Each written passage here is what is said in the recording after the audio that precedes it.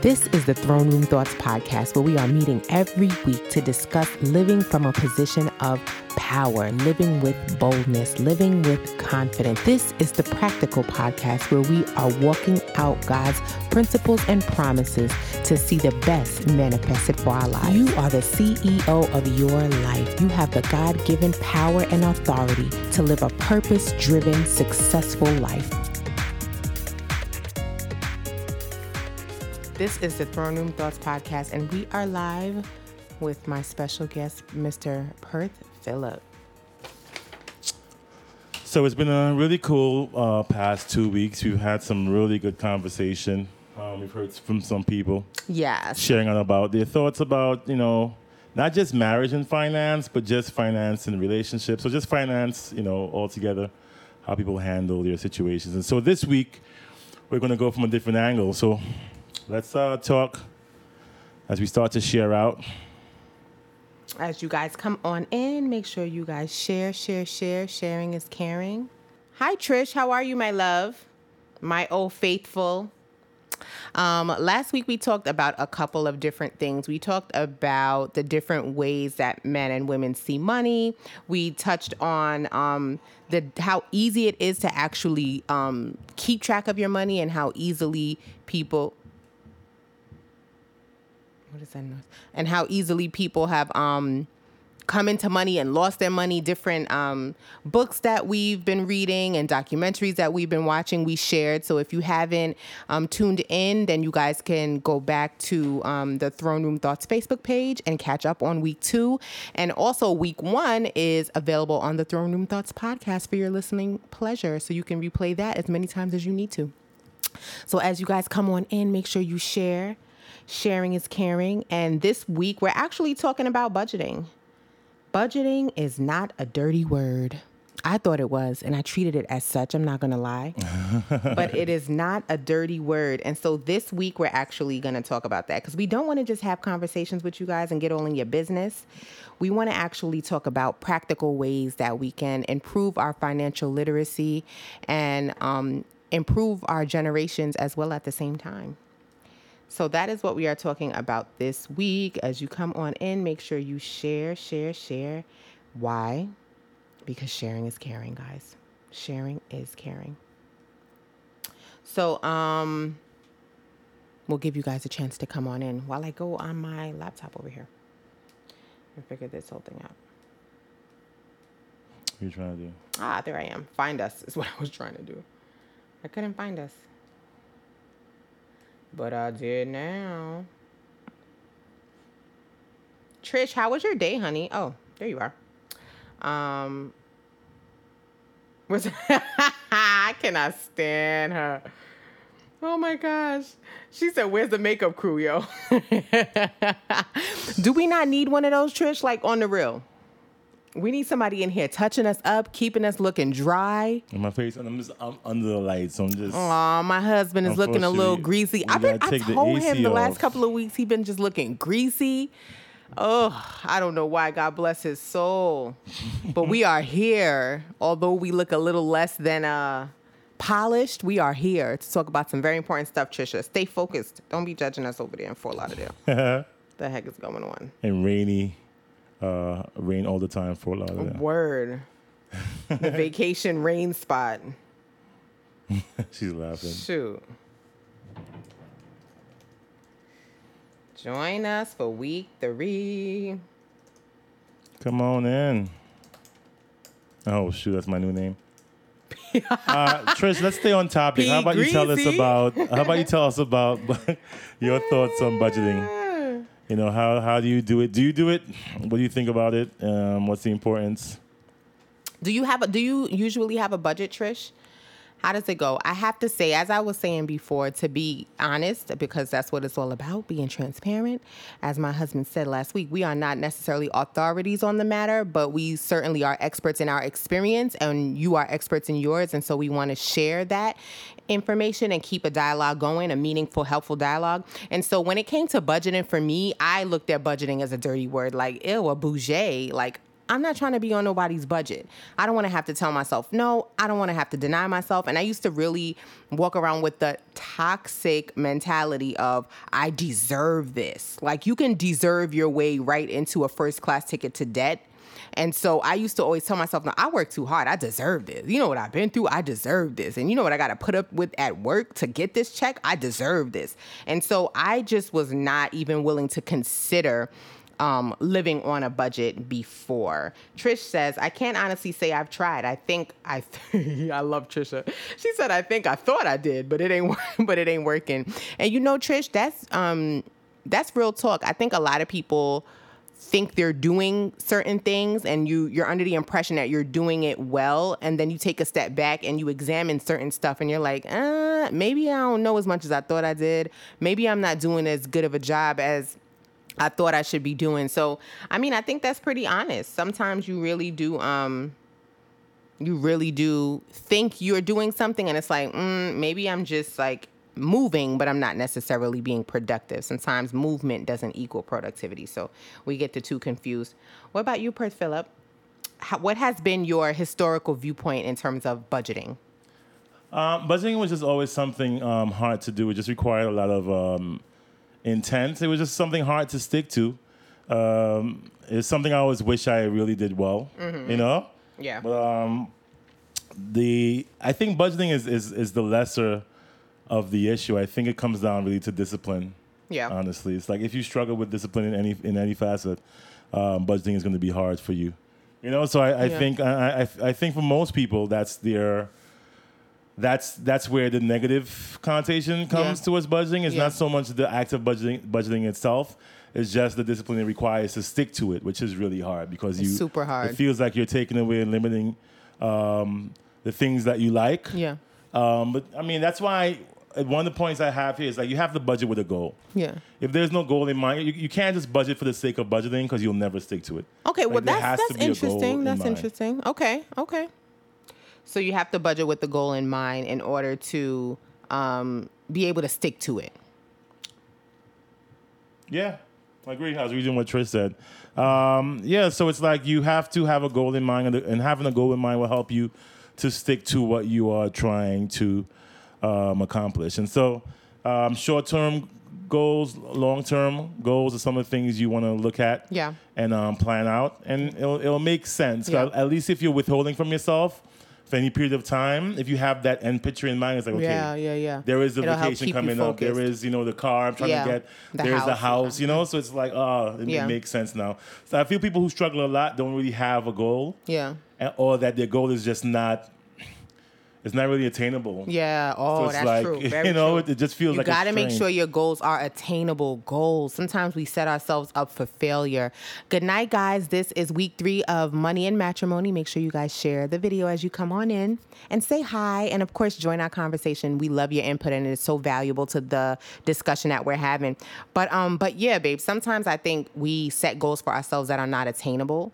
And sometimes we set ourselves up for failure and frustration because you want to do something so bad. You have so many ambitions and then you set these goals and then you miss the mark and you come down on yourself because you missed the mark. Or you miss the mark and you get defeated and discouraged and you don't even want to deal anymore because you feel like, well, obviously I tried. I gave it my best shot and this is not possible. And so you just keep it moving.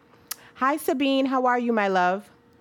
Welcome, honey. Thank you. We are talking tonight about budgeting. Budgeting is not a dirty word, and I am being very honest about the fact that I did look at it like a dirty word, and I simply wanted nothing to do with budgeting once upon a time in my life. Trish said, ooh, dagnammit. Let me look at your comment, Trish. What are you saying? Trish says, when you swiper, no swipey. Swiper, no swipey, you Dora the Explorer. When you swiper, no swipey your card, you think you tallied up what you spent and how much you have left to last. And I literally would spend my check and be like, why am I broke? I just got paid on Friday. Exactly. I always repeat Dave Ramsey's little joke that there's 2 kinds of people in the world. There's the people who tell their money where to go, and then the people who wonder where their money went. And for most Americans, according to the statistics, and I'll read those in a few, but for most Americans, we fall into the class of wondering where our money went. You know, you get paid, you overestimate and you overspend, you have a good time, you overindulge, and then, 2-3 days goes by and you're like, wait a minute. What happened to my money? Like, where did it all go? And of course, that is the vicious cycle that most Americans are in right now. And it is a very dangerous cycle because most people are living paycheck to paycheck. And so you don't have the kind of cushion that you need to sustain you when an emergency comes up. Something breaks, something need to be fixed. You got the rent to pay and all of these different things that come up that you can't manage because you've overspent and you have no cushion to sustain you. So yeah, those are the kind of things we are talking about. Oh, hi Kevin, how you doing, cuzzo? Says not much, busy as usual. I like what you said, keep it up. Oh, thank you, cuzzo. Encouragement is always needed. Trish says, we always feel like we are deserving of what we want for any given reason. Girl, you better preach that thing, honey. I was the queen of I deserve. Listen, I get up, I go to work every day, like everybody else, by the way. I get up and I go to work every day and I got to put up with the kind of clients I'm serving and put up with the staff that got the issues that they got. Like, I deserve to buy myself something nice. Or the infamous, like, oh, it's on sale. So it's like, I can't remember where I heard it from, but I heard somebody say something like, when you buy something on sale, you're not saving money. Like, you're spending money you would not have normally spent because you wouldn't have wanted to pay full price. So when it goes on sale, you tell yourself, well, look at this price. How can I pass this up? And it's like, but I wouldn't have bought it otherwise. So now I haven't saved money. I just spent money I wouldn't normally be spending. It's like the craziest rationale that we tell ourselves to spend money. Trish says, we spend money from an emotional point of view. It feels good to just endlessly buy things. Yes, ain't that the truth? And to have the things we love. Exactly. Very emotional. Very emotional. And I spoke about that in the IG video I posted several weeks back, that we have these emotional ties to money that we really shouldn't have.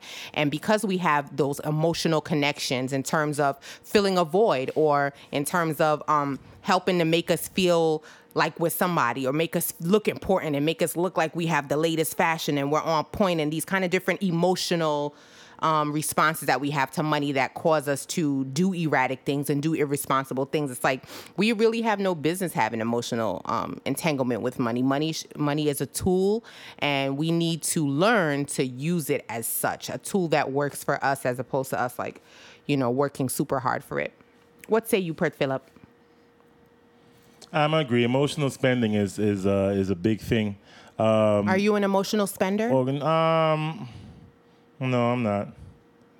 I don't spend wise all the time, but I definitely don't do it based on emotions. Yeah. And I think organizations, companies, they depend on us being emotional. Facts. Which is why, around the credit card company, every major holiday, there's some type of thing happening, some promotion happening, whether it's Christmas or Valentine's Day. I mean, they're hoping that those emotions kick in and that we lose our minds. At the opportune time. Yeah. So you have to be careful of that. It's not easy, Yeah. Because as you said, if you've been through some things and you work hard, you play hard. Exactly. And that's something a lot of people live by, that motto: work hard, play hard. Especially if you've lost someone in your life, and you're like, you know what, life should be more about the now, and not so much about the later. So for various reasons, people may develop that type of mindset. Yeah. And it's not so much it's bad or good or smart or dumb. It's just like. Right. It's just about thinking about decisions that's going to be helpful for you now and then for the future. Absolutely. And if you have a family, thinking about how that's going to benefit your family in the long run too. Yeah, so. Absolutely. Sabine says, girl, so true. As I got older, I became wiser with my spending. If it's not on sale, it ain't for me. Listen, I'm all about that discount shopping because I do like nice things, and I'm not going to stop liking nice things. But listen, if you don't have to pay full price, then don't. Just saying. So that is very, very interesting. Emotional spending, and how we can avoid having that emotional entanglement with money. So let me give you guys some statistics on budgeting that I found to be very interesting. I always like to share knowledge with you guys and share any information that I come across that could be helpful. So only about 32% of Americans maintain an actual budget. Why do you think that is, honey? Because 32% is like super low. That sounds still high still. Yeah. Is that higher than what you thought it would be? I thought it would be less, honestly. You thought it would be less people, really? In terms of people who actually maintain a budget, I mean, I know a lot of people budget, but the actual maintenance, which means you're consistently doing it, I think is where a lot of people fall off. Really? So I would think the number would be lower than that. Yeah. Yeah. But that's still a pretty low number. It's not. Hi, Jackie. It's not How are surprising. you? Good night, my love. This is week 3 of Money and Matrimony with me and my hubby. So statistically speaking, only about 32% of Americans maintain a budget. Half of American households currently live paycheck to paycheck. Now, that's a number that I thought was going to be more than that. Higher? Mm-hmm. Yeah, I thought that number was definitely going to be higher than that. And, for me, the reason why this whole money thing and getting my finances in order and just exploring it and having a greater discussion with everybody else was something I really wanted to do is because as a social worker and as someone who's worked in the social service field for over 10 years, I have encountered some of the worst situations life could throw you.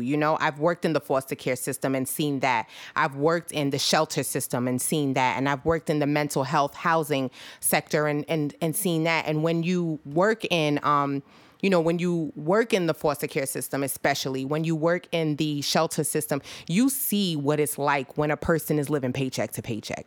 Mm-hmm. You see how easily somebody could go from, quote unquote, living their best life to taking their 4 kids and having to go to the shelter. And sometimes how people, they think it's going to be a temporary short stay, and it turns into, you interview this family and they've been there for a year and a half, and you're like, what?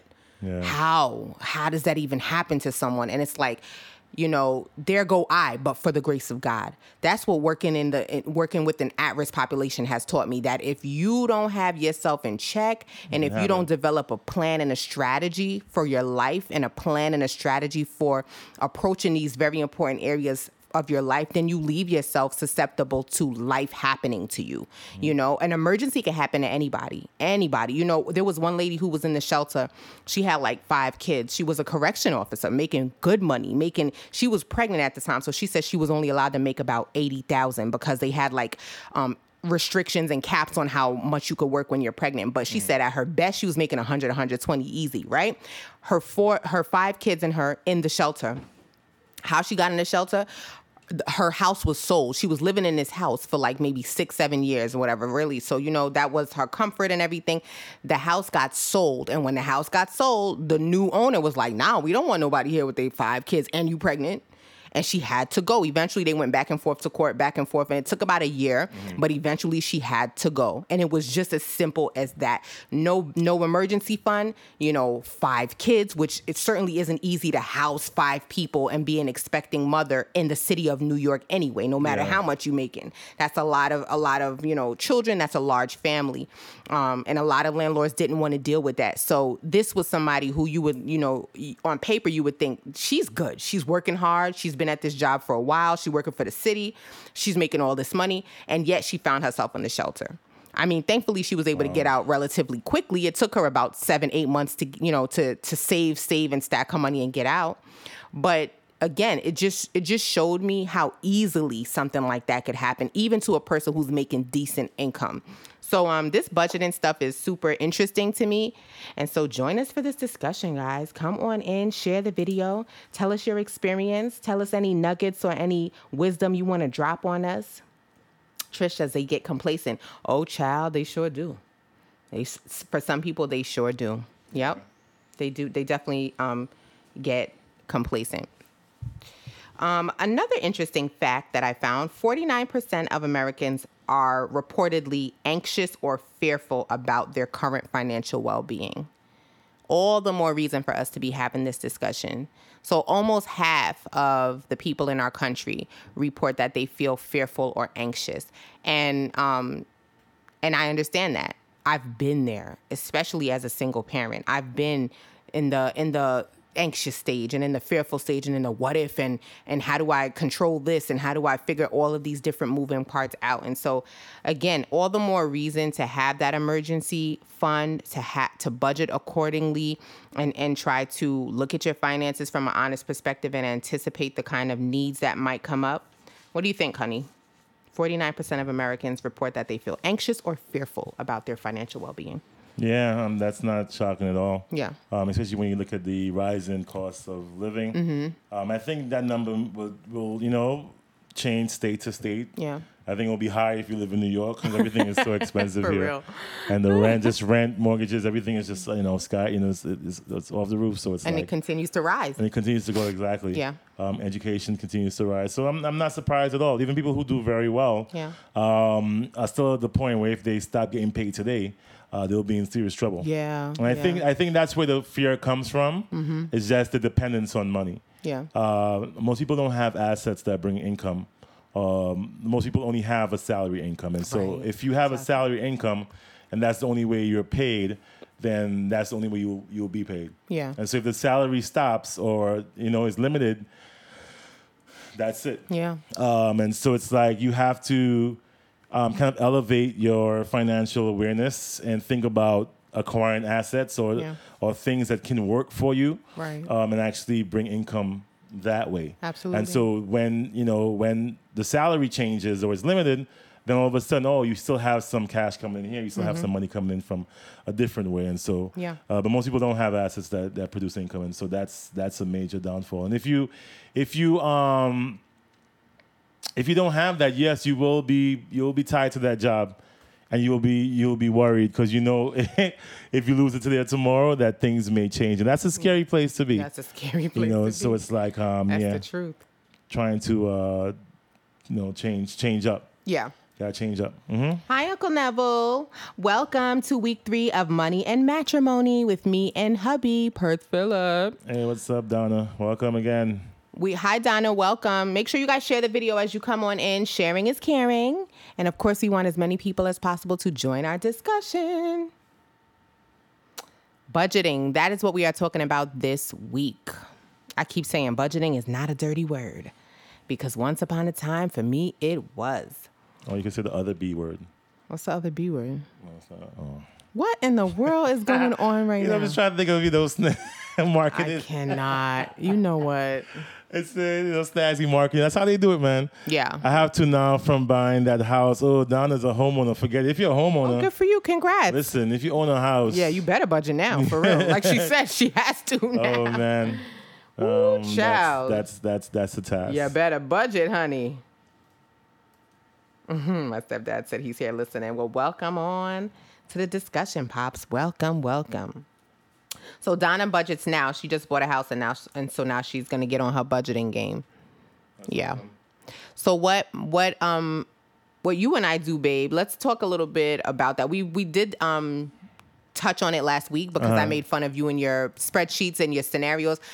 My husband has scenarios for everything. Like anytime we sit down and we say, we want to purchase this and how much money will it cost and how much money will we have left over after we do it? Or how much do we have to save and put aside in order to make this happen? He creates literally a scenario for that. So we have spreadsheets in Excel with various scenarios of situations that will help guide us as we make different life-altering decisions. It's like the craziest thing. But my husband loves his spreadsheets, and so do I. I'm not Excel savvy like he is by any stretch of the imagination, but I certainly do appreciate the benefit of being able to analyze something very quickly in a little snapshot. So let's talk more about that, babe, about how we approach budgeting. So we approach budgeting from again a goal standpoint. So we have a goal set for what we want to achieve. And so, for example, when the year started off, our goal was to pay all our debt. And so the budget was built around, getting that done. Yeah. And so, as I said before, having a goal and using that to guide your decision making for your budget is going to be very important. Yeah. But we look at it from a budget versus actual standpoint. So it's like, first of all, just track your spending for 1 month. Yeah. And of course, if you If you're not Excel savvy, the Mint.com has a good app, and there's some other really good apps that help with that. You won't even have to do the work. You just put your account information. They'll look at your transactions and put it in categories and tell you how much you spend on food and entertainment, which is really, really cool. So if you and you'll be surprised how much you spend on food. Yes. Every time we do our budget, the food number is really high. Yep. And for some reason, we're not thinking we're spending. But that $2 coffee every day, or that muffin, twice a day, it adds up. So it's like. So we look at the actual. So what did we spend this month on various things?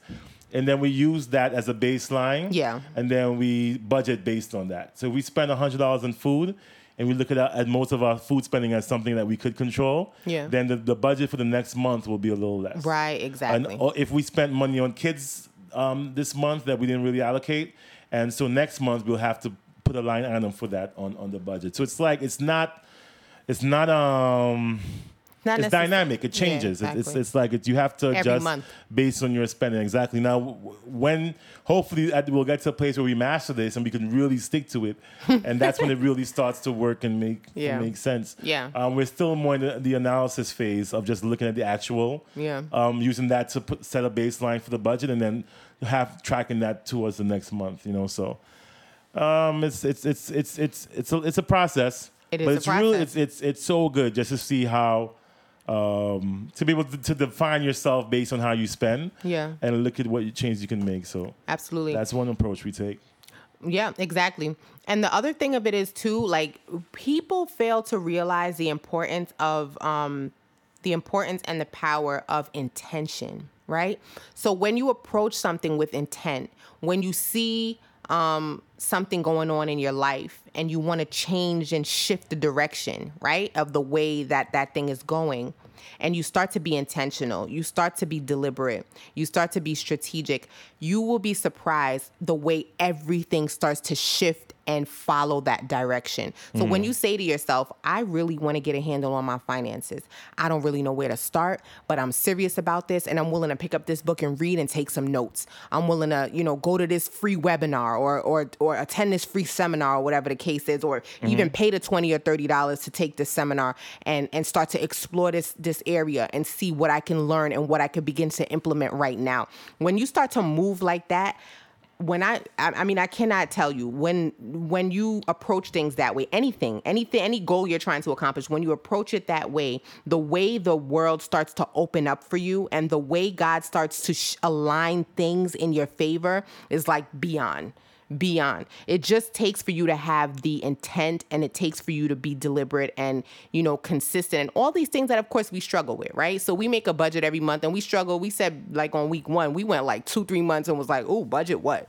And then had to really rope ourselves back in and come back to the table and recalibrate and refocus. And that's okay, because it's not about, being a master at life necessarily, but it is about showing up for yourself. Exactly. It's about going through the process and going through the motions and coming back and trying again whenever you fall short. And so, when you have that intent and when you take those steps to actually say, I'm going to really and truly put the effort in, you would be surprised the way you are able to succeed at things.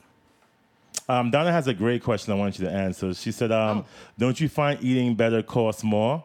That will throw your budget off somehow. Yes, 100%. Eating better does cost more. When you're buying fresher food, when you're eating quote unquote organic, and these kinds of different things, yes, it does cost more. But just as you said, babe, what you do, Donna, is you look at what you spend on eating better, right? So you're buying your fresh fruits, you're buying your fresh veggies and these different kinds of things. You look at what that costs you. So for a month you do that, right? Or 2 months you do that. Look at what it's costing you, and then you budget accordingly. You wouldn't stop eating well, and you wouldn't allow your budget to be thrown off repeatedly. You would adjust your budget accordingly. Because the intrinsic value of eating well is also that you're healthier. Absolutely. Which is important for work and to make money. So, so it's like it's important for you to show up to that job. You got to go wait on the scale, and it definitely makes sense to. Yeah. So again, you have to have your goals set. You have to have your exactly. Look at what you are attempting to do. And you set your goals in alignment with your values and this is why it's important for you to define your values for yourself, right? Even before you sit down and decide you're going to have a budget, just like you said, babe, you got to have a goal. All right. So what is the goal? And maybe your goal is not to necessarily purchase something large. Maybe your goal is simply, I don't want to be fearful and anxious about money. I don't want to be one of these 49% of the people in the country that's walking around scared about money and scared about their well-being because they don't have enough. And at any minute, the bottom could drop out and you're going to be stressed. That's a simple enough goal. And that's a big enough motivator. Your peace of mind is a big enough motivator, right? So even if it's as small as that, you look at that and you say, well, what are the things that I hold near and dear to my life? What are the things that I need for my life to be able to function at optimal levels? Whether that be quality time with your friends, and whether that be you have a hobby and you need to fund that hobby, whether that be, working out and so you have to have that gym membership in order to clear your head and decompress. Whatever your values are, you can build your budget and build your goals around your value system in order to support that. But the bigger thing, for me at least, is that it's important for you to define your values instead of looking at what keeping up with the Joneses looks like trying to outspend the Joneses and trying to outshine the gram and look like you popping and look like you on every social scene and always going out eating with the friends and not being able to say no because you have FOMO and you're fearful of missing out and all of these different things. When you start to take a step back and define your values for yourself, then you can say, okay, well, according to what I need for my life, this is how I now begin to build my budget and so on and so forth. And I think too, whenever you hear the word budget, people just think of it's like it's not a young people thing. It just sounds like something your parents did. Yeah. I mean, when I first heard about it, I was probably a kid too, Yeah. And so a lot of people associate budgeting with sort of like their place in life. Mm-hmm. And so it's like if you're young and you fresh out of high school, it's like budget. Come on, yeah. I'll get there. I'm not there in terms of my life. That's for those yet. people at that age. And that's just not true. Mm-hmm. It's not. You can start at any age and you can start benefiting at any age too. Absolutely. Again, what's your goals? What are you trying to accomplish? If you're 18, 19, what are you trying to get done by the time you're 24? Everybody wants their own place. Right. Everybody wants their own car. These are great things to have. So, I mean, budgeting is not going to hurt you to start that process even while in. So I wish I did it in school. I was not budgeting at all in school. No, I didn't. I got those credit cards. Yeah. And I was just buying stuff. Like I was just straight up buying stuff. I can't even justify it. I was trying to justify it. Nah, I can't even justify I bought it. some, in my head it was like, I need it for books. I had full financial aid and everything. You had full financial aid? I had God be the glory. I had full financial aid when I was in undergrad, right? And I couldn't wait for my financial aid check to come so I could buy stuff. That was all I was thinking about. For school? Stuff for school? Sure. I needed that Armani Exchange book bag. Oh, man. That's the book bag I had. And I needed those Prada sneakers. So, yeah, I was just buying stuff. Me and my friends. Because everything at that age, everything that you and your friends wear has to match. Otherwise, are you really even friends? So you and Trisha was shopping too? Trish was doing shopping. Yeah, she was doing her own shopping, and she'd come to New York, and we'd shop together. Financial aid was litty.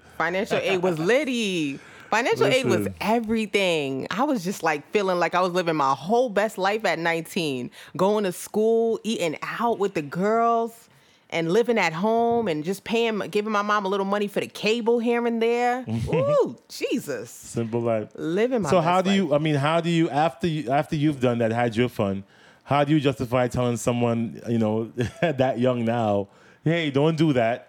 Were you just not in the know? You just didn't think about it? No, I didn't know, and I didn't think about it. No. Yeah. You justify it. And no one told you? No, because you can't give somebody what you don't have, right? And so my mom didn't have that knowledge. As I said before, my mom is an immigrant. I'm an immigrant. We came to this country, and of course, we came here under the notion that you're just blessed to even be here. So when you get here, you hit the ground running. You get you a job, and if you can get to college, even better. My mom didn't go to college until I was going to college. By that time, she had already been in the country for 20 years. Wow. So for 20 years, she was just working really hard to be able to keep a stable roof over our heads. And so by the time, I was in John Jay, that's when she finally was like, oh, maybe I could be doing this too. You know, it's interesting how sometimes our kids are our motivators, and our kids motivate us to strive for higher heights. So like we were literally in undergrad at the same time. I was at John Jay. She was at Medgar Evers pursuing nursing.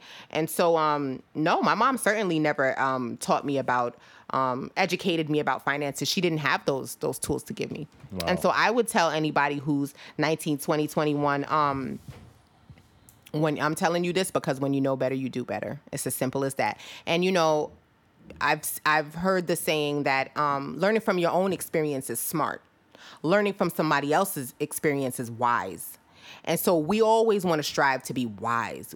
Not everything has to be learned the hard way. Not everything has to be a trial and error. Sometimes you could take a step back, examine a situation that someone else is going through and be like, oh, okay. See, now I know what not to do. Or now I know what I would do differently if given the opportunity. So yeah, I mean, it's a hard sell for young people, but what can you do? Consistently try to sell anyway.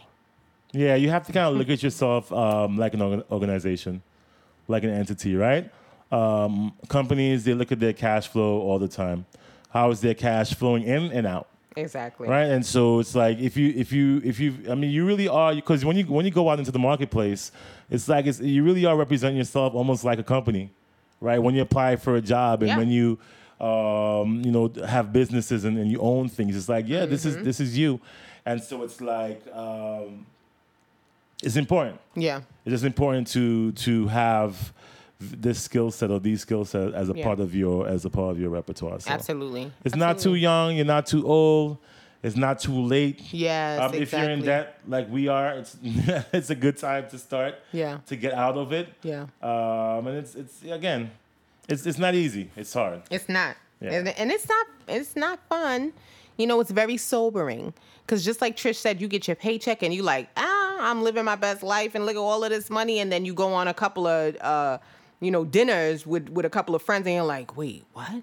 You know, how are we doing this? Is it going to be 50-50 or are we going to? I'm just saying. You got to worry about how they're going to. I ate just the appetizer and I just had water. I didn't even have no alcohol. Oh my gosh, I hate right? that. These kind of weird things start to come up. I can't take that, man. Yeah, but that's how it is. Sometimes we overestimate and we're like, yeah, I'm good. I got enough and I can handle it. And then you're like, ooh, having all kinds of regret. So yeah, never too, as you said, babe, never too young, never too old. And as we get the information, we do have a responsibility to pass that information on for the better of others too. It's dedication and persistence, 100%. Yes, absolutely. And just being, it's like I have AT&T Next plan. So like on this plan, every year the new phone comes out, I can pay to get the new phone. And the 10 is out, Galaxy 10 is out, but my 9 Plus is perfectly fine. And I just like, I mean, for the last 2 years, I've did the upgrade every year. Yeah. So I had the 7, the even 8, before being done paying 9. for one, you're like, listen, I don't next have one for all the these new one months. is out. And this year I'm like, I'm almost done paying this, and I'm like, why do I need a new phone? Yeah. And I was checking out the specs. It's like, ooh, dual retina. Yeah. It's like they find 4K some way to say that the camera. screen is a little brighter. Yeah. And it's like you have to stop getting duped by these phone companies. Like they're not doing Don't let anything them hit you new. with the Willy Bobo. Maybe the greatest innovation was between the iPhone 1 and the iPhone 8. Oh, like all those numbers in between. Heard. Numbers telling you this stuff is the technology is there. They scale it back. It's like scalability. They scale it backwards. Oh, of course, individual. So that they can roll it out in smaller chunks. Yeah. And you, the consumer, is just like, oh, it's not 15. Now it's 18 megapixels. And most people like. I know. How much megapixels do you need, to take a selfie? They don't care. It's just more. It's just more, and that's the kind of culture that we live in. It's consumerism. If it's like bigger, let's make the number bigger. then that means it's better. Yeah. If it's more, then that means it's better. If it's faster, plus. that means it's better. Yeah. That's so I'm not. So this year I'm not gonna do it. My phone works great. I just got a new case. Said facts. No phone for me this year. Yeah, there's not no even need with the to. cracked screen. I'm not playing. Oh shoot, girl, you just bought that house. Stay focused. So you got the iPhone. iPhones stay with the cracked screen. Ooh, that's rude. For some reason, I don't know. My screen is not cracked. I'm just saying. I'm good to go with my iPhone, whatever plus situation I have. I, too, was about to get a new phone, and I went in that store. I'm not even going to front. I walked up in that store, and they said something like $1,000 or $1,100. I said, you know what? Listen. For what, what's that? Like the 10X R plus something.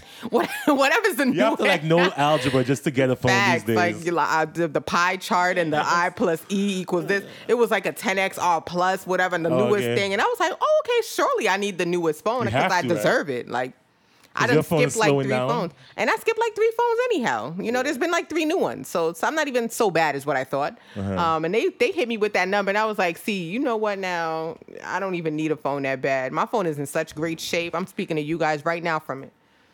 It's in awesome shape. And it has no cracks, no dings, nothing. I said, so you know what? That's number one. Keep your phone. Yeah.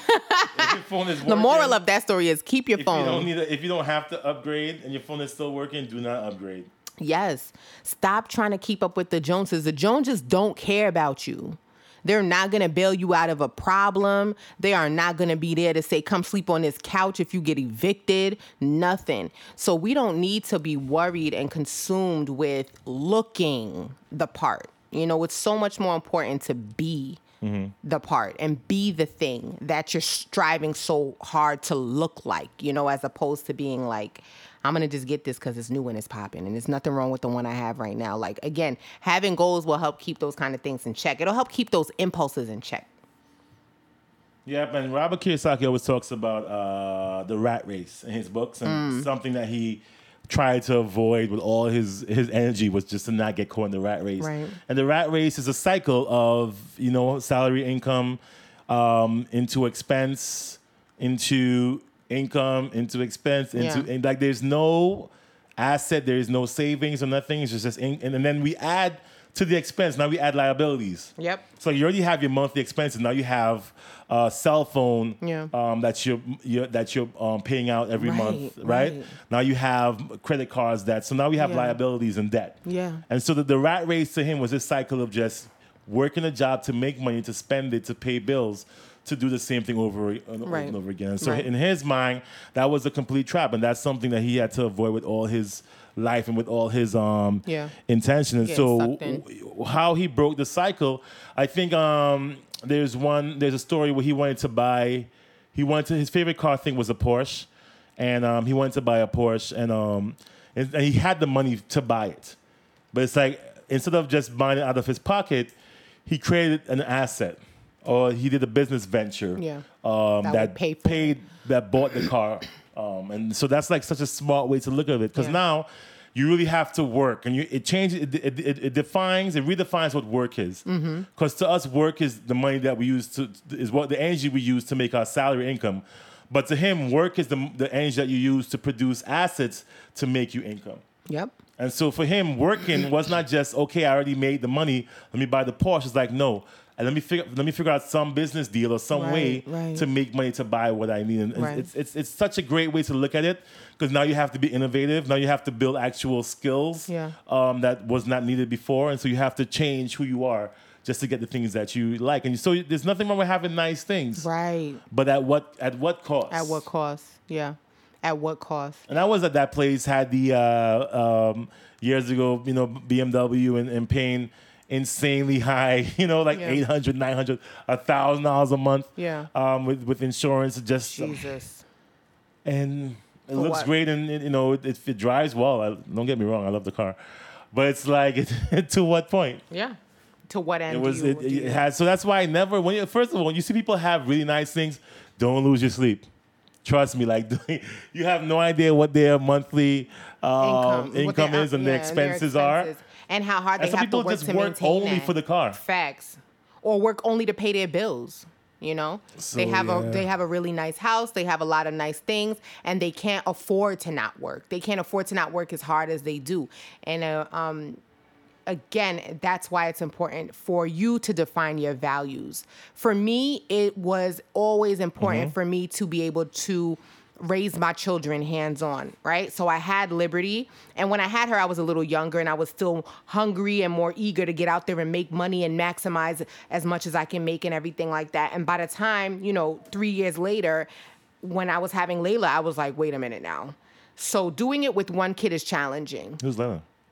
Doing it with 2 kids is that much more challenging and requires much more of my attention, my energy, my mental capacity. And so I was like, I don't want to be one of these mothers that's working extra hard, missing parent-teacher conferences, missing recitals, missing this, having to ask this person to pick up the kid for me and shuffle the kid here and do all of these things in place of me. Like, that's never been how I wanted to go about raising my kids. And so defining your values helps you to decide what you have to do, and helps to keep you in line when other options may present itself, or when the grass may look greener on the other side real quick. Your value system and what matters to you, defined by you, will help to keep you in line with that kind of stuff.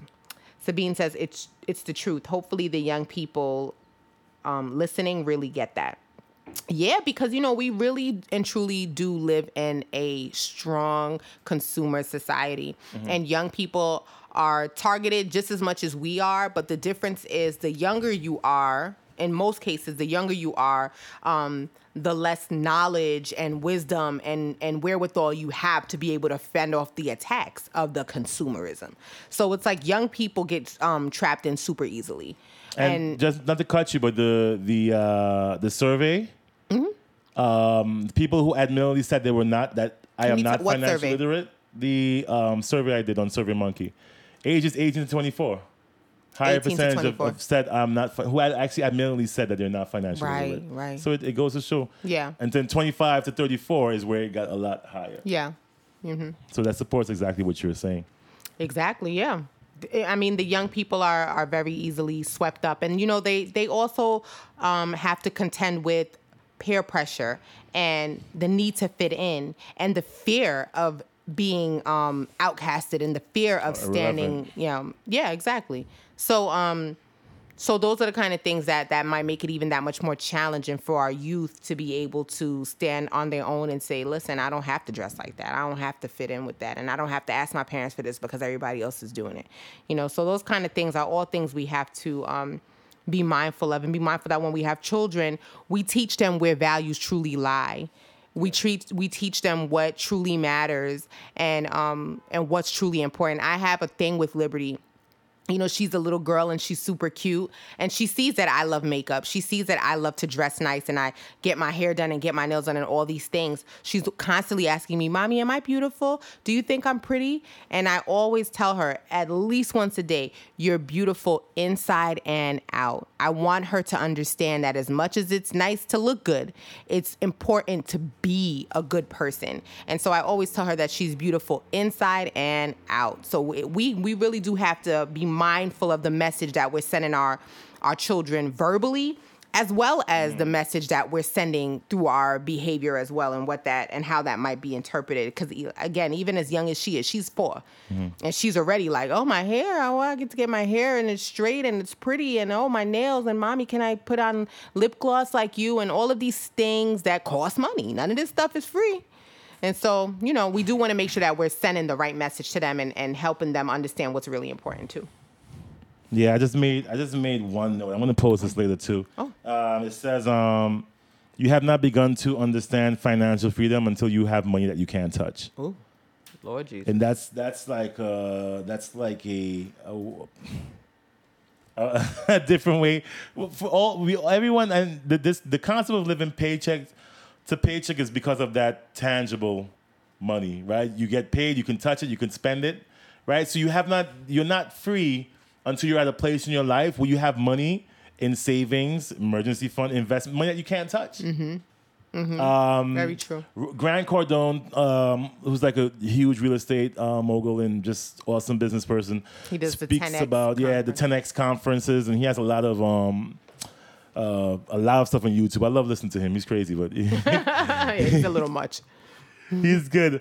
But he spoke about in his early investing life, he was a millionaire, but he still dressed normal. Yeah. Drove a very average basic car. Yeah. Yeah. And he's like, he had to realize that when he in the real estate world, right? Of course, when you're investing and when you make money from a house, if you just take that money Because when people talk about flipping how, if you just take the money, that's capital gain. That they treat it as income. They tax you as income. So you lose a lot of that money for taxes. So what you do in the real estate world is you don't just flip the house, you flip the money. So when you make the money from the house, you put all that money, the government actually allows you to put all that money into another investment of similar, it has to be kind of similar. Yeah. I think it's called a 1031 or something. So you're able to use all of that money to now invest into a bigger like property. A rental, and so you another just rental keep property. rolling up. It just keeps growing and growing and growing and growing. And you can't really touch it. Yeah. Right? You can't spend it, but it's still money. It still becomes a part of your a portfolio as an Absolutely. asset. And so it's like, man, that's like hard for people to even fathom. It's like, know. yeah, you have to have money. I got money and I can't touch it. What? Where's the fun in that?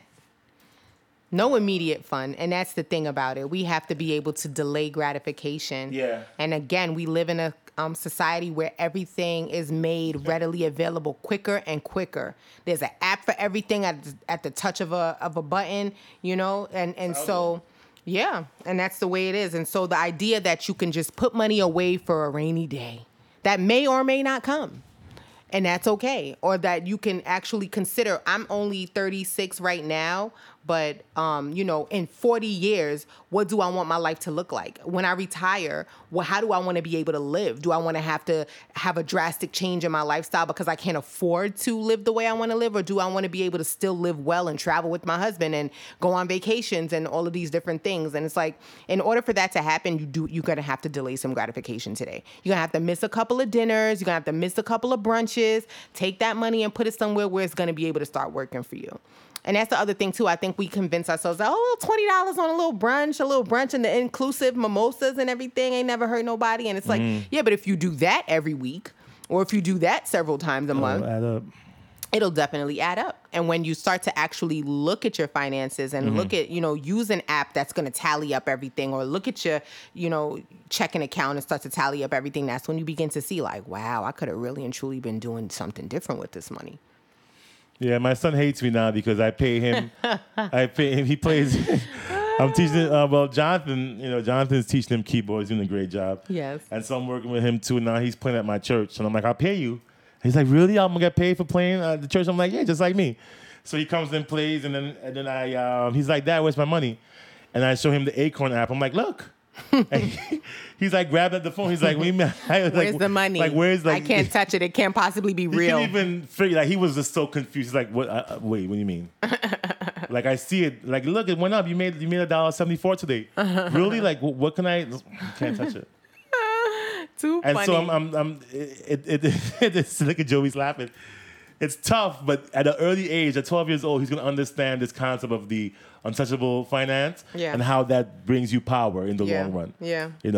Absolutely. Hey, Joey, man. Joey, do you do anything with your kids in terms of finances? Like, how do you help them to, understand, these concepts that we're talking about? What things do you do? That's a good conversation to have about the kids. Absolutely. Yeah. Hi, Joey. How are you? It is a good conversation. And we did speak about that also in week 1, how you were having Jay read the same books that you're reading. He's read The Rich Dad, Poor Dad, and they do have that version for the children as well. In case you wanted to figure out a way to make it more relatable to the kids, or you wanted to try to get it to be something geared more towards kids, they do have the kiddie version of a lot of these books as well. So my husband definitely has his son legit reading it out loud to him when he's here. He hates it, but... And then he has to summarize. He'll learn to... Yeah, it's like, what did you just read? Explain to me what that means. Just to make sure that you're just not... Explain to me what that means. And he hates it, and he's, he moans and groans and goes through the motions. But, at the end of the day, it's our responsibility to impart the knowledge that we know is necessary. He doesn't like it, and it's fine. That's developmentally, he's exactly where he should be, uninterested and annoyed. Yeah. And that's fine. That's fine. But as he gets older and as he continues to grow and experience life, we pray that something that he read or some conversation he had with you, babe, would be, would leave a lasting impression on him. Yeah, and it will. It will. And it's like, you have to realize, if you're not teaching your kids, someone else is. Facts. If you're not just, and that's in every aspect of education. Yep. If you're not talking to them about sex, someone is talking to them about Trust and sex. believe they're getting if that you're not talking to information them from about somewhere. money, someone is teaching them about money. If you're Yep. not talking to them about drugs, someone's. So you have to ask yourself, They're who do you want to learning have it this one way or the conversation? other. Yeah. Who you want to have this Absolutely. conversation with your kids? That's Is it going to be right. you or them?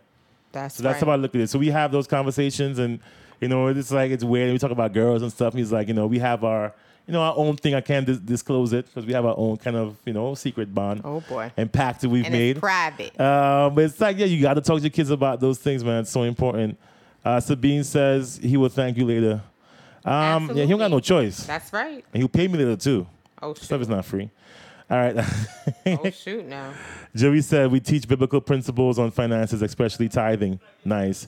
Ooh. We did a financial freedom course at church where we found out we've been tithing wrong for years. We also learned there's a spiritual warfare that goes along with tithing and Yes, giving. So Joey. we've been You better teaching come them on, Joey. based on that. That's Joey, you better That's a come whole other on. show. Shoot. We need another hour for that, Joey. You came and lit it up just now. yeah. That's a whole We other need another concept. hour for that. And that is exactly so true. So true in terms of the spiritual aspect. These are spiritual principles, sowing, reaping, and harvest, and all of these different things are spiritual principles. And so just like I said before, when you make a decision and you say, I'm going to do this and I'm going to be intentional and deliberate and responsible, then there is a spiritual thing that occurs that allows things to line up in your favor. And at the same time, there is some resistance that you may receive as well, deliberately to make you feel discouraged, deliberately to make you feel defeated and make you want to give up. But you just have to stay the course. And it's Stay like, the course. in terms of that tithing, the thing about tithing is it's so interesting because whenever you hear that word, people are like, oh, here we go with the the religious church. stuff. Oh, here we go. There's not one, and I've read a lot of books. There's not one book I've read Yep. that has not given note to that 10%. Facts. Every single book, whether it's the Robert Kiyosaki or even Grant Cardone speaks about philanthropy. Everyone talks about this power of the 10%. Yeah. Every wealthy person who you've ever heard speak talks about the power of giving and the power. 100%. Yeah. And so it's certainly not exclusive to the scriptures, but we all know where things originate. Yeah. And the word tithe literally means a tenth, right? So tithing is not like something the church made up for some odd reason. The word tithe literally translated means a tenth, or literally if you look it up, the definition means a tenth. And so you do get the Robert Kiyosakis, you do get the Grant Cardones, and of course you get the Dave Ramseys that say that there is intrinsic value and power behind building your wealth and also giving as well. Giving, yep. Yeah. And so, as we talk about budgeting, you have to really make sure that you include that in your budget. Yes. Yep. That needs to be a line item in your budget. Yeah. You're given. And if you're not a Christian, and there's still ways to get that done, but don't ignore the power of the 10. Yeah. That thing is it's real. The power of the 10. That's so funny. But that's true, yes. Jimmy. Welcome, Buffett, is it Renelle. Buffett? Welcome, Mimi. How are you, honey? This is week 3 of Money and Matrimony. Warren Buffett. Warren Buffett. I said Yeah. Jimmy. Who's Jimmy Buffett? No one, honey. I think he went to my high school. Even Warren Buffett says So the same silly. thing too. They I'm speak done about with you. tithing. Like I listen to these Yeah. guys. It's like if you have to listen to, and that's another whole thing too. Yeah. Listen to who you want to be. Facts. If you listen to your friends Lord and have mercy. they're on the same level as you, or they're worse, or they're broke, it's like what's the point?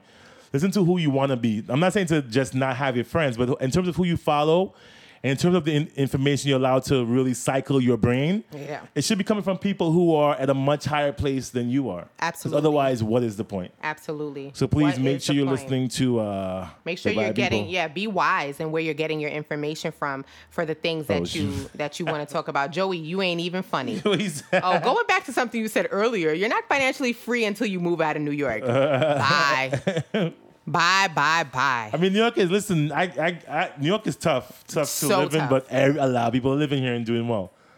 Facts. I think there's a give and take. Yeah. The cost of living is high, but the salary is also high. The people, per square mile or however, it's just a lot more. So if you're Yeah. in business and you're looking for foot traffic, and like New York is a place to get a lot of things done. Yeah. You know, so but I think again, priorities. And values. Yeah, What are your so, values? yep. You know, living here is very anxiety provoking. Jesus, I know you balling down there in Texas. That's what's up, man. Said I'm balling. You better don't let us come move in with you. Shoot. Is that an invitation, Joey? Yeah. He said, I've considered- Joey says his salary didn't really change. Mm-hmm. Well, that's But- good, because if and- you're making New York salary in Texas, you're good. Good money. That's Yeah. why he said he balling out there. More power to you, man. Did your cost of living go down significantly, Joey? I know you said your salary didn't change. He said, "Come on, there's room." What about your cost of living and your expenses, your monthly expenses, Joey? Did that change as well or not much? Yeah, I would imagine it's way cheaper in Texas. Yeah. Yeah, but I mean, I like that. Yeah, he said yes. Yeah, I like New York, man. Nice. At least for now, just because there's a lot I have going on here. But yeah, I mean, in terms of home ownership, there's definitely a lot to be done. But I mean, you could do some great investment right here in Brooklyn too, in terms of that. So I mean, This is a great place to invest. The rents are so high. This is a great place to invest. Yeah. And people pay it. And they're going to keep paying it. Paying more and more. They're going to keep paying it. So instead of because we pay rent and it goes up, but our thing is like, okay, how can we be the other guy? Because you can fuss, and that's what we do. We fuss, and like the rent, are they paying so much rent? It's like try to figure out how to become a homeowner. Well, you can charge rent. Facts. It's like that's what they do. What does it take for you to get your own investment property? Exactly. It's like you may And not. we You're live not in a going to great change. country. This is the right. You're not going to change the circumstance just from looking up. Frustrated. It's like you have to figure out how to be the person that's on the upside. You're in and a making great it work country for you. it to happen. Anything could happen here in this great country. You can take advantage of all kinds of opportunities. 50% less for everything, Lord God. Yeah. I mean, yeah, I don't know. Not Texas, though. Not yet. Aw. Maybe when I'm like 90, I'll come down there. Very rude. I love the hustle and bustle. You don't got to of New be York. 90. Oh, I hate the hustle and Yeah, bustle. they don't hustle? I hate the I hustle hate the and traffic, bustle. but I like it, man. It drives me up the wall too much. Too much hustle and bustle for me. I can't deal with it. It's tough. Yeah, it is tough. But what are you going to do? This is where we're at in the meantime, between time. And so we are figuring out how to maximize our life where we are currently at. And so today we have been talking about budgeting. Yeah. What does it all mean? How do you do it? We shared a little bit on how we go about working our budget every month. And we, of course, heard from you guys, our wonderful audience who joins in and shares your stories and shares your experience. Some people bought new houses, and so they got to get on a budget. Some people are honest and ain't on a budget, but know the importance of getting on a budget. And so we've had a really good discussion tonight. We love you guys. And we thank you guys so for much always showing up. Always showing up sharing. and showing out. As usual, whenever you hear that baby crying sound, that means it's it's time to. Our daughter's perfect for that. Keeping us in check. She like, oh, y'all thought y'all was free? Like some shows have like a ding or some music that comes on. Like, nah, for us, you hear our daughter crying. When Layla starts, we're like, oh, it's been an hour and a half. Okay. Time to tone it down. Oh, man. Joey says all it takes is faith. I think we scare ourselves out of certain things. Absolutely.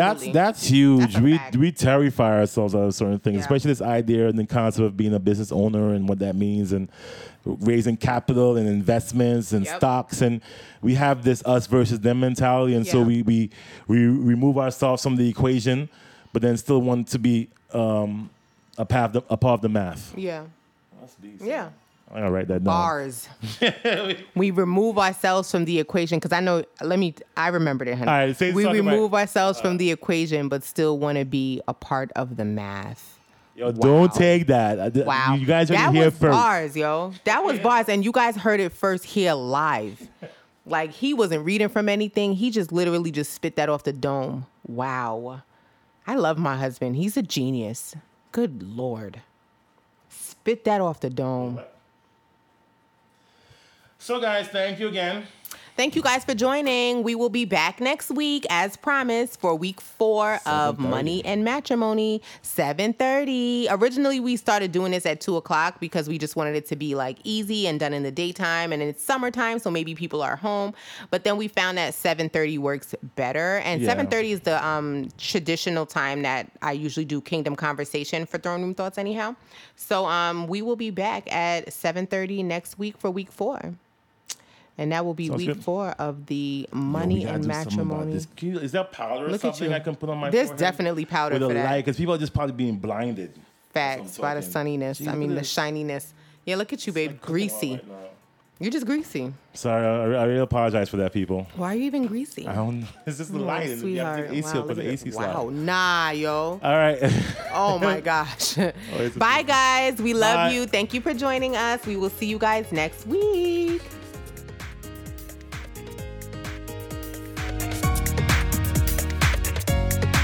Until next time, be bold, be powerful, and be victorious. Stay connected at throneroomthoughts@gmail.com.